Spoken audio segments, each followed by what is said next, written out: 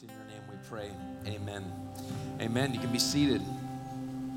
Glad that you're here this morning. I'm just slightly tired. We bought a puppy, and it's not going to end up on the screen quite yet because I forgot to give that to the folks in the back, and they're going to try to get it up. They're here shortly, but yeah. So I was supposed to get up with the puppy and take it out, and so I took it out at midnight, and then the thing just sits down and looks at me and doesn't go to the bathroom and says, okay, fine. So I put him back in his cage or whatever that thing is, and some of you dog people, you're really used to this stuff, but put him back in there, and then he starts barking again and whining, and so finally I take him out again, and anyway, so I was sitting there sleeping with one eye open most of the night, just going, oh my gosh, I've got to preach in a couple of hours here, and I'm in trouble. So if the sermon stinks today, you will know why. Pastor Matt got a puppy, so that's too bad. And they'll try to get that up here in just a minute, and we'll all ooh and ah together as soon as that happens. But we're in Ephesians chapter 4. And we just made this transition from believing to becoming, or making this transition from doctrine, which is the stuff that you should believe, and moving towards application. So we're going from the stuff, the things that are hard to understand, that are hard to believe sometimes about God, that he calls those who come to him, that he is incredibly gracious and merciful in spite of the fact that we have been completely sinful and dead in our sins and all of that, and yet he just in love has predestined us for adoption, and all of these really high-minded things that happen that are taking place. And so here we are as people. We've learned all these things from the first 3 chapters of Ephesians, and now we're on to okay, really, what does it look like when the rubber meets the road? What does it look like to actually be somebody who is a Christian, to actually be somebody who is walking that out? Because what can happen so many times is that we can get so into doctrine, so into believing these things about God, that it never really changes our lives. It never really, comes home into our hearts to cause us to be people that are really the people of God, where we're not acting like the people of God. And so we don't really express anything about who Jesus is. We're not walking that out. We're not keeping in step with the Spirit, as it says in Galatians. We're just kind of acting in and of ourselves, in our flesh, and nothing really gets transformed. And I have a camera that's pointed at my dog, and what I didn't think about when we put that camera on the dog is that it would be buzzing in my pocket the entire time. And so this dog has really gypped you. We haven't quite named him yet, but the kids are dying. We're thinking about Maverick, or we talked about Goose as well. Why not? But I every one of the kids, I begged my wife to let me name one of the kids Chevy. I don't know why. I love Chevys, and I love Chevy Chase, and so then I was like, here's my opportunity to get to name this dog Chevy, and the kids were like, I don't think so. So it's anyway, he's incredibly cute, but I think he could be either a Maverick or a Chevy, but we'll see. Anyway, okay, what was I saying? Okay, we learn a bunch of things about the Bible, but then that never comes home to our hearts.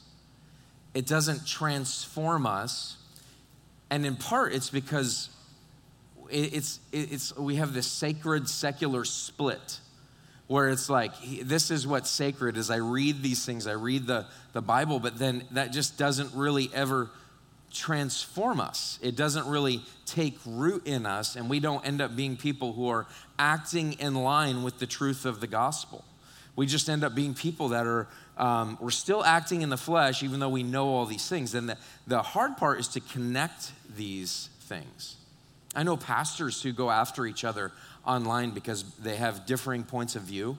Like one of them says that the other one is woke, and the other one says that the other one is liberal or something like that. And you've got two guys that are supposed to be preaching the word of God who are just going after each other, just like in public. Like it's insane.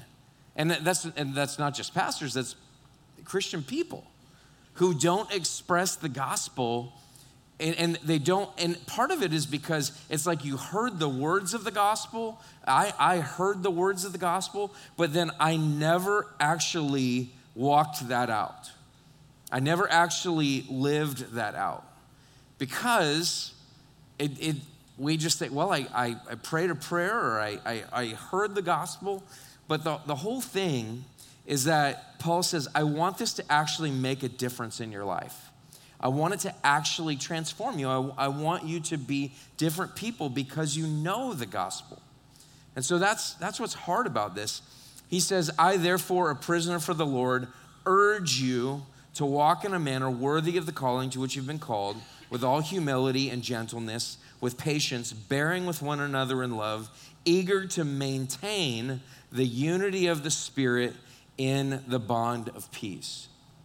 So what it's saying here is he's saying, listen, I want you to live a life that is equal weight. The words there, the word worthy, it essentially is kind of referencing the idea of scales, like kind of primitive scales, the way that you'd weigh something out. You put like 5 ounces here and you'd weigh 5 ounces of whatever on the other side. This is saying make sure that your life, the way that you live, the way that you walk is equal weight to the calling that you've received. The calling, which is the gospel, which is the truth of the gospel. And so that your life is living in equality with that. That's what he's calling you and I to. But what also is happening here is he's saying, I want you to walk worthy of the calling. He's saying, eager to maintain. There's this maintaining that needs to happen. Now, think about this for just a second. That he isn't saying, I want you to start this. I want you to make it happen. I want you to develop this. I want you to do any of these things. It's saying, it's like it's a foregone conclusion that it's already there. Eager to maintain the unity of the Spirit in the bond of peace. So like there is this thing that's happened to us. If you read in chapter 2, about halfway in there, it's talking about how there's this unity that's been brought between humanity, between Jew and Gentile, and it's brought them together. And so like as a result of being saved by the gospel, by Jesus Christ, on the cross, like there's something that happens between fellow believers, which is like now we have something in common, which is the Spirit of God. And when the Spirit of God is present within us, like there is this unity that is there. And it's like it's already there, and now I want you to maintain it. It's like you've been given something brand new, like when you get a brand new car. And you say, okay, I'm gonna change the oil all the time, or charge the batteries, or whatever it is nowadays. I'm gonna take care of it. I'm gonna wash it. It's gonna be really nice. I'm gonna try to maintain the value of this vehicle or the value of the thing that I've purchased. I want to maintain it on a regular basis. And in essence, that's what you've been given. When you think about biblical truths, so many of these things are things that you already have, now live like you have them. You already have this unity. It's already there, and now I want you to live as though you actually have it, because you do have it. And he says, I want you to be eager to maintain this, to maintain this unity. Now, as I said, there's so many problems in the local church. Like so many, and I would venture to say more often than not, churches are a disaster when it comes to unity. In fact, most of the time, it's disunity in a local church. Man, I have family that has been in ministry. Some of them have passed away. Some of them are still around today. And I know the ugly underbelly of Christian ministry and all of the fights and all of the infighting and the disunity that takes place. And for some reason, just I was referencing these pastors that are going after each other online. It's like for some reason, like we forget passages like this. And so there is no maintenance. There is no maintenance of, like, we have the Spirit of God, and the Spirit of God brings unity between us. And the Apostle Paul is saying, I want you to walk that out. I want you to continue to walk that out. Now, how would we maintain this unity? So he says that at the end, eager to maintain the unity of the Spirit and the bond of peace. But he had given some key words there. And he started with humility. I want you to walk in humility. Walk in a manner that's worthy of the calling to which you have been called. And the first way is through humility. Martin Lloyd-Jones says it's the chief of all qualities of a Christian. It is this humility that should describe who we are, that there should be a regular sense of humility. Now, thank God, I don't have to work on this one because I've already gotten it, right? That humility thing is just, I mean, we're good, right? Everyone else is the problem.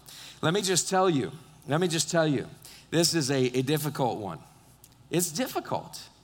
It's so difficult. I was remembering all of the ways, or trying to remember all of the ways that I have not been humble over the years. And as soon as I thought about that, there was a particular instance.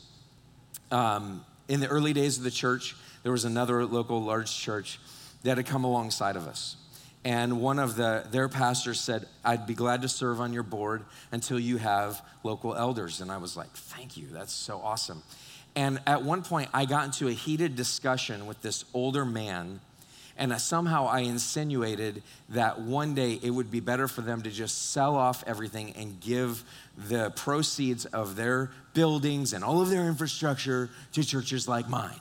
And I said this to him in a meeting. It's one of the most embarrassing moments of my life, that I was such an arrogant jerk. Like, there's nothing more arrogant than a first or second year church planter, by the way. So be kind to them, because they're going to need it over the years, especially if you go to plant a church with somebody. But there's this passion that I had, and I felt like I was so right, and I felt like I was right on, and yet, man, I lacked humility so much. And I didn't even know how much humility I lacked. I wasn't self-aware. And so I had some big run-ins with some people. And I had godly men who spoke into my life. And I had to listen to them. And I had to ask questions like, hey, how do you experience me? Or when they came with me to a meeting, and I said some things, I had to get done with the meeting, because no one wants to tell you that you're a jerk, that you're not humble. No one wants to tell you that. And so I had to ask, hey man, how do you feel like I did in that meeting? Well, Matt, you were a little abrasive in this. And I think you could have said that differently when you said that. And as much as it was like, it was a stab to my heart, like, crud, I'm working on this and I'm not doing well at it. It was such a grace to me that somebody would tell me, and that someone would tell me that stuff. But it goes beyond that. It goes into my marriage, where it's not just like in the leadership situations that I'm in, but it's in my marriage. And by the way, I don't feel like I'm growing in this sometimes. I feel like, gosh, Lord, I feel like I should have learned this. I feel like I should have gotten it already. I feel like I should be somebody who exemplifies, a husband that exemplifies humility in my home, and yet I struggle with it. And in fact, most of the time in the local church, like when I see a marriage that's falling apart, I say most of the time, I don't mean all of the time, but I say most of the time when I see a marriage falling apart, I'll have a conversation with the husband, and I will try to speak into as gently as possible, like, hey man, here's what I see happening in your marriage. you're mistreating your wife or what have you. And he'll come back, she's done this and she's done that. She's done the other thing. And I haven't done that. I haven't been that way. And these marriages begin to fall apart because there's a man that's at the center of that marriage that refuses to see that he might have a role in the dysfunction in his marriage, that he might have responsibility in the middle of that. And so sometimes I'll say, bro, do you know what a blind spot is? Yeah, I know what a blind spot is. Do you see that this could be a blind spot in your life? It's not a blind spot. It's not a blind spot. You came to me. You came to me. And you want me to help you with your marriage, and I'm sitting here and I'm trying to help you see that you might have a problem in your marriage that's directly related to how you refuse to see that the way that you're treating your spouse, the way that you honor her or dishonor her, the way that you're living is pridefully. It is, you're refusing to hear it. You're refusing to understand. My experience in my marriage is that ultimately, like, I have to own whatever it is, whatever I can. I mean, discussions in my home do not get resolved without one or both of us saying, okay, I'm sorry. I know I've been defending myself this whole time, and I've been saying that this is, and we have to talk that out. Like, this is why I said that. This is what that came down to. And at the end of the day, like, what I have to see in my marriage is that, like, I don't want to see my wife hurting. I don't want to see her feeling like she's unloved. And so ultimately what has to happen is that I have to grow in humility, like in a very real and tangible sense. And the way that has to happen is I have to say, okay, all right, I'm sorry, that's not the way that I want you to feel. That's not what I wanted you to do. When you're, like, humility is expressed in saying, man, this is not what I wanted for us. This is not how I wanted you to feel treated. Proverbs 12:15 says, the way of a fool is right in his own eyes, but a wise man listens to advice. It's a willingness to receive wise counsel. Humility is expressed in walking out the gospel in saying, I want to hear what someone else has to say about me. Like, you can't become a Christian without first hearing the hard news, which is, I'm a sinner. I do not deserve grace. I do not deserve anything that God has for me, and yet he saved me. Like, that's how you get in. That's not the only way, but it's through God's calling of you, but it's ultimately through admitting this and saying, I need the grace of God in my life. There's a humility about it. That's the way that it begins, and that's the way that it continues. Somebody who is looking to learn how to be humble is somebody who is looking to receive wise counsel. There's somebody who would be willing to go to counseling. Now, not every counselor is a great counselor. They just aren't always that great. But you've got to go to counseling. You got to try a couple out. When you're unwilling to go to counseling, that's a huge problem in your marriage. You've got to have someone else speaking into your life. And maybe it's not like a paid counselor. Maybe it's somebody, it's another couple who's wise and godly, who you go to and you say, hey, here's what we're dealing with. This is what we're doing. Can you help us figure this out? My wife and I have done that. We're currently in counseling on a regular basis. Bring our stuff and say, here's what's going on. It's seeking input from other people. It's asking, how do you experience me in this and then trying to understand that, trying to respond to it. And ultimately what this looks like is it's expressed in the life of Jesus. Like if you look at Philippians 2 verse 4, it says, let each of you look not only to his own interest, Philippians 2 verse 4, but also to the interest of others. Have this mind among yourselves, which is yours in Christ Jesus, who though he was in the form of God, did not count equality with God a thing to be grasped, but emptied himself by taking the form of a servant, being born in the likeness of men and being found in human form. He humbled himself by becoming obedient to the point of death, even death on a cross. Like the word of God is here. And it's saying this, like, this is who Jesus is. This is what Christmas is about. Is that we're saying even though he was God, he did not count equality with God a thing to be grasped. He's been found in human form, the incarnation of Jesus Christ. Like he condescends, comes down. And he becomes like me and you. He becomes a baby, a helpless baby. He takes on the form of a servant. And the thing about what it means to be a Christian, what that means is this. It doesn't mean if I get this, then I am a Christian. No, it says this. I have been given it, I have received it, and now I want to walk that out. So what does it look like to walk this out in my marriage? What does it look like to walk this out in my relationships? What does it look like to walk this out in my job? What's it look like to walk this out in the public sphere? What's that mean? Well, it means that this is who Jesus is, and so what am I like? So he went to death on a cross for my sake. He humbled himself.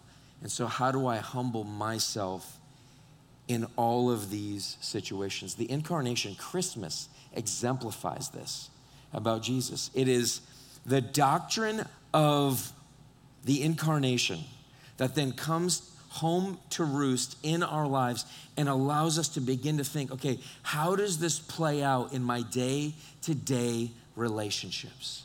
How does this work in my life?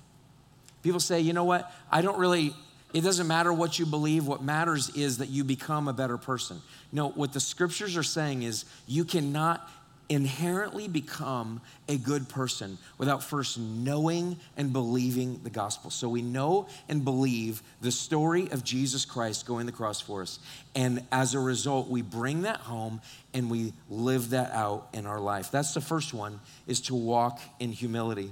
The second one is to walk in gentleness or meekness is what the word means there. It can be, I think they're interchangeable. And meekness is not weakness, but power under control, if you've ever heard that before. My main issue with some of the conservative commentators today that claim to be Christians is a lack of gentleness. It's taking a biblical truth. God has created them male and female, and it should be one man and one woman.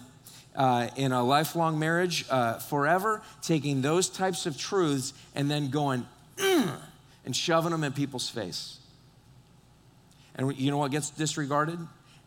Everything from the former.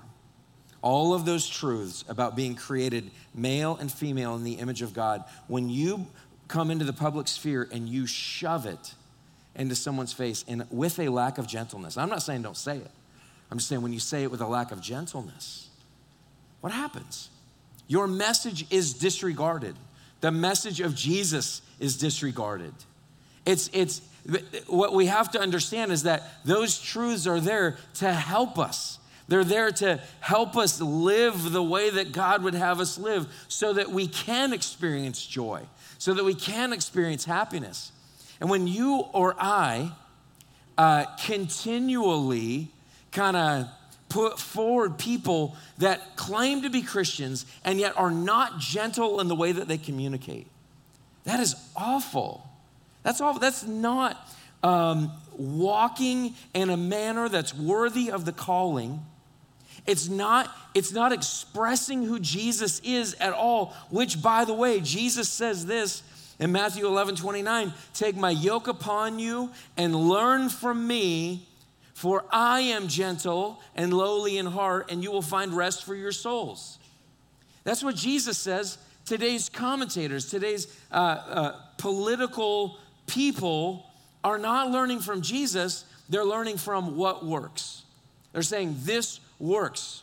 Be aggressive, be abrasive, be all of those things. And when we're looking in the political sphere, when we're looking at our world, what we need to understand is that the people that we support are people that we're saying, I resonate with what they're saying. And what I want to say, and what I hope you want to say, is that like I resonate with Jesus. Because when Jesus says, take my way of life on you, take the way that I've lived, and I want you to live that out. When he says it, he says, because this is what I'm like. I'm gentle. I'm lowly. And when you're with me, you're going to find rest. There's this gentleness that should be there.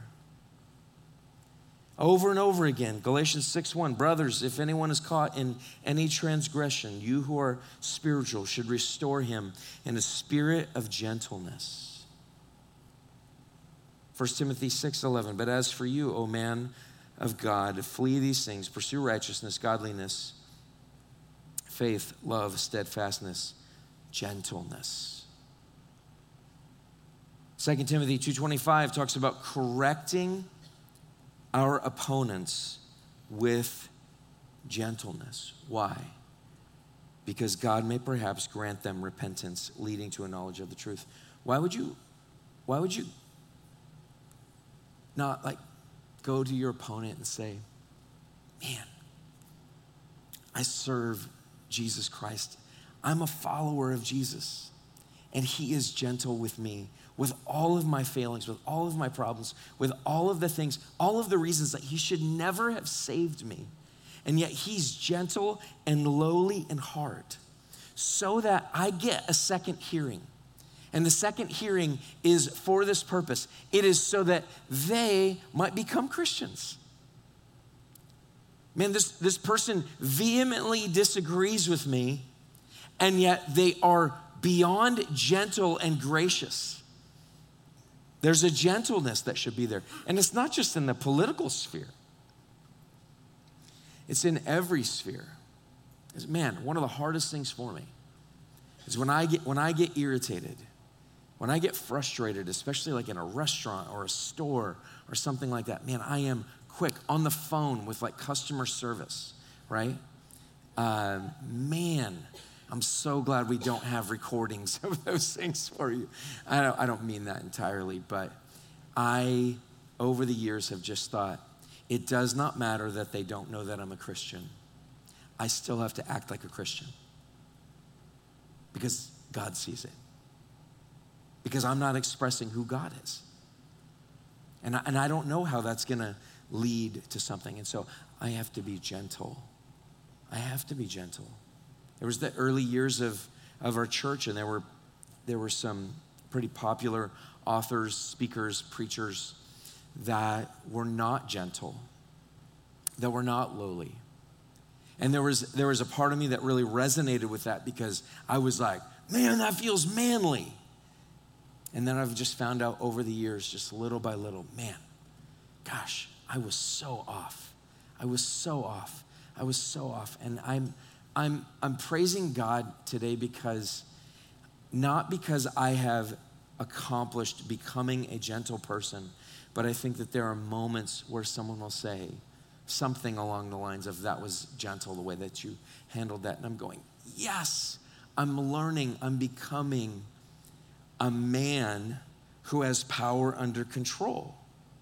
I'm becoming somebody who is becoming more like Jesus, and I thank him for that, and then I totally screw up again and again and again, and then maybe I get back on the wagon after that. But man, just so many times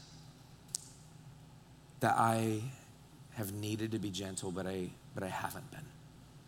And this is something that Christians need to exemplify. I can't say this enough. Man, what are your conversations like? Men, especially in your marriage, are you gentle with your wife? Are you gentle with her? Are you speaking tenderly, softly to her? Hosea 2:14 says, therefore, behold, I will allure her and bring her into the wilderness and speak tenderly to her. It's God speaking to his people who have been unfaithful to him. And he says, I'm going to bring them out into the wilderness, and I'm going to speak tenderly and graciously to them. And if God is like that with sinful people, why can't you be like that even when you're wronged? Why can't I be like that even when I've been wronged? That's what God is calling us to. So we want to walk in humility. We want to walk in gentleness. We want to walk in patience. What does it look like to walk in patience?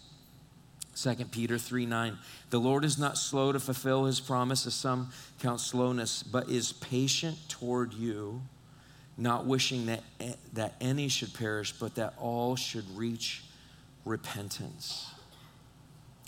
That the Lord is patient with you. I mean, one of the biggest problems with my lack of patience is probably because I'm not patient with myself. I don't see God being patient with me. I see God being impatient with me. Maybe it comes from my childhood. Maybe it comes from something else, but I beat myself up inside, and guess what? My impatience beats other people up, at least in my mind, in some way. But when you look at here's the believe part. Like, he is patient toward you, not wishing that any should perish. Like, he is long-suffering. You look over and over again, Exodus 34:6, it says that the Lord passed before Moses. God is showing himself to Moses and proclaimed, the Lord, a God merciful and gracious, slow to anger, and abounding in steadfast love and faithfulness. Like, this is who God is. Like, the believe part is like, man, I gotta believe that he's just patient with me.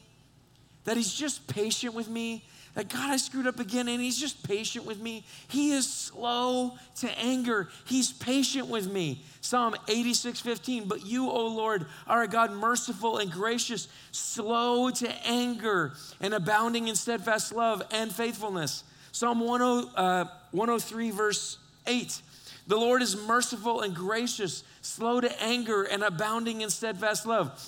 Psalm 145, verse 8, the Lord is gracious and merciful, slow to anger, and abounding in steadfast love. Oh my gosh. Like, what does God want you to know about him?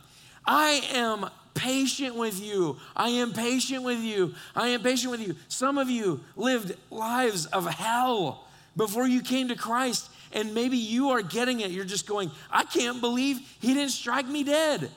I can't believe he even let me in. I can't believe, and you get the patience of God. But some of us don't get the patience of God because we think that we're like, dang right, he saved me, because look at my life. I have been a good person. And then you screw up once and you go, oh my gosh, he's gonna strike me down. He's gonna take me out. There's this fear that's welling up because you don't know this God. He is slow to anger. He's abounding in steadfast love. He loves you immensely. And as a result, he wants you to be slow to anger. He wants you to be patient. He wants you to be patient with your friendships. He wants you to be patient when you're with your family this week, which is difficult sometimes, right? He wants you to be patient in your marriage when you feel like your spouse just isn't getting it. He wants you to be patient with your kids. He wants you to be patient in so many different ways because he's patient with you. He says, this is who I am with you, and this is how I want you to act. I want you to walk in a manner that's worthy of the calling to which you've been called. And walking that out is saying, man, God, I see your patience for me, and so therefore I can be patient for others.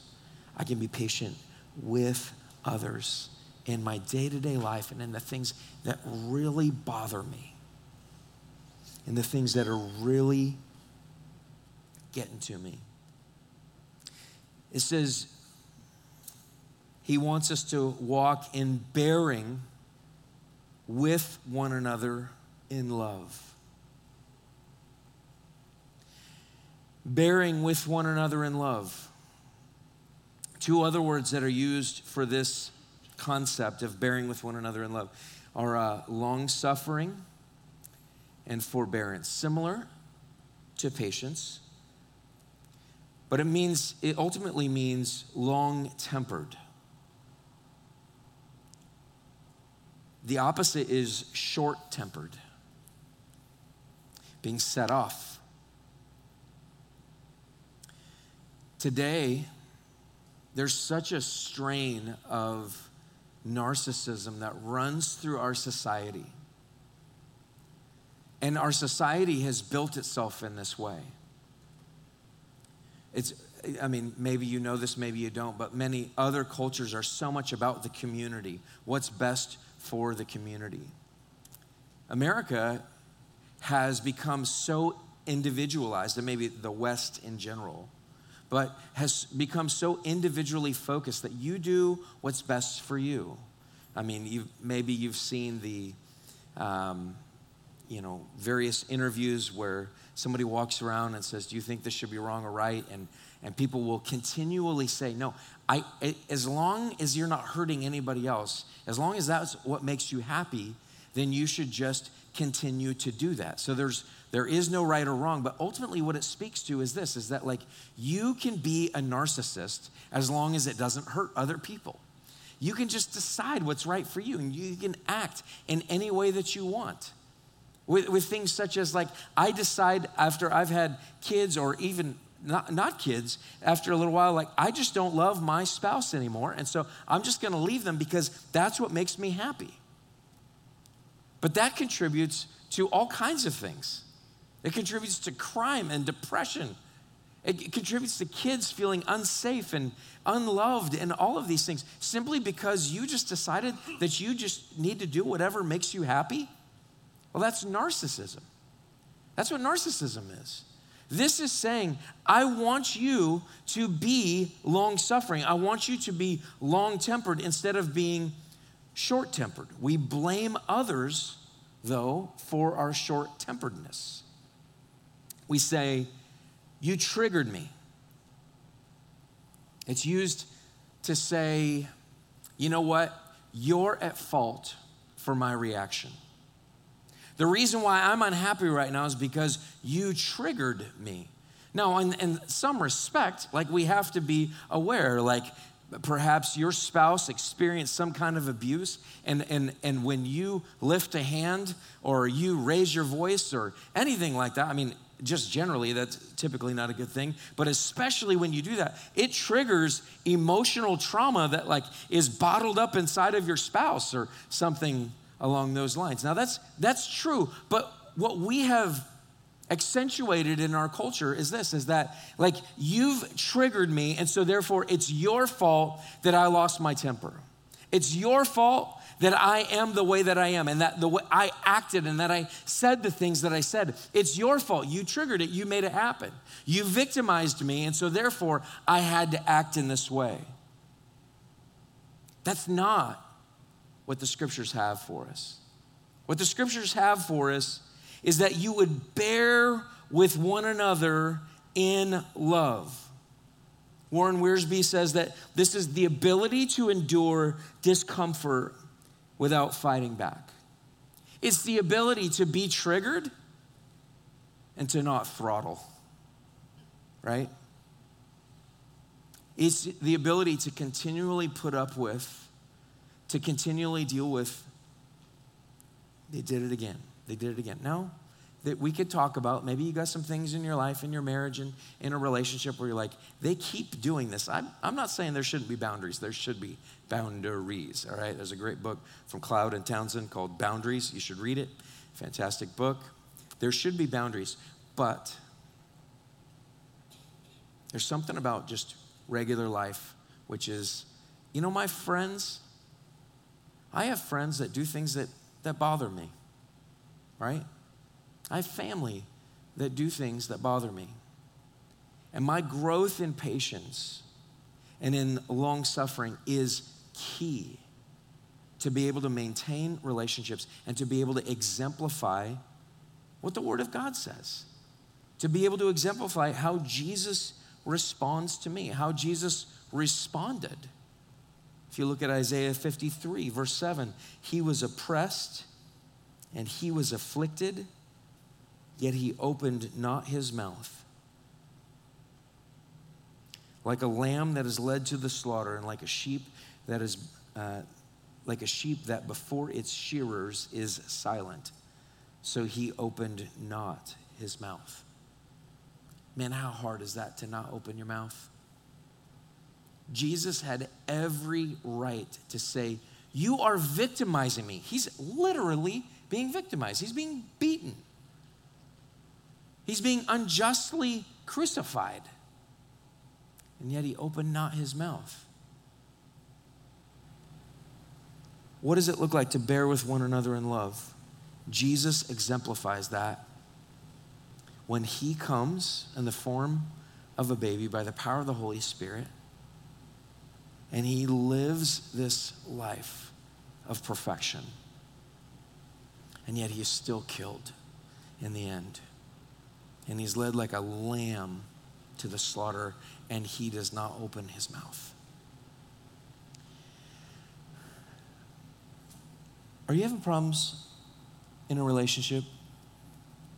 I don't know anybody who isn't, by the way, so the answer is yes, right? You having problems in that department?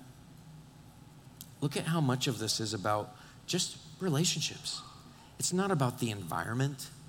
It's not about how much money you make. It's not about any of those things. It's simply how you live with other people. The gospel of Jesus Christ should be expressed in everything that you and I are doing. Not because for some reason God's gonna let us go, that he's gonna say, you know what, you're not saved anymore because you're not acting that way. No, he's saying, no, I saved you.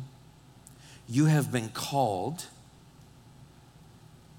and now I want you to act like you're one of my kids. And I don't think it's too much to ask. I ask my kids to represent me well, and they still remain my kids even when they don't represent me well. I still love them, and the thing is, I am not like God because I am quick to anger. I'm impatient. I'm not gentle so many times. I'm not humble so many times, but I want to grow in that. And so I've got to look at the believe part in order to become what Jesus is calling me to. So I invite you to that this morning. It's just simple to look at the gospel of Jesus Christ and to live your life out of that. Because Jesus went to the cross for you. He died for you, for me. And we're going to go to the Lord's table here in just a moment. Let me pray for us. Lord Jesus, I want to just lift up these people that are here in this room and those that will listen to this message later. Lord, so many of us just have broken relationships and difficulties that are just within our lives. And Lord, we just need your help by the power of your Spirit to respond. Or maybe just before the conversation, before we get together for dinner, before we go back into our workplace with that irritating employee, with that irritating coworker, before we go back into our schools with people that are frustrating to us, Yeah, Lord, that we would see how frustrating we are to you, and yet you just are long-suffering. You're slow to anger. You're abounding in steadfast love. Lord, I pray that we would just begin to express that to those people. Maybe there needs to be some boundaries there. But Lord, how can we begin to show that we want to live a life that's worthy of the calling to which we've been called? It's in your name we pray. Amen. Can we grab or come to the Lord's table here?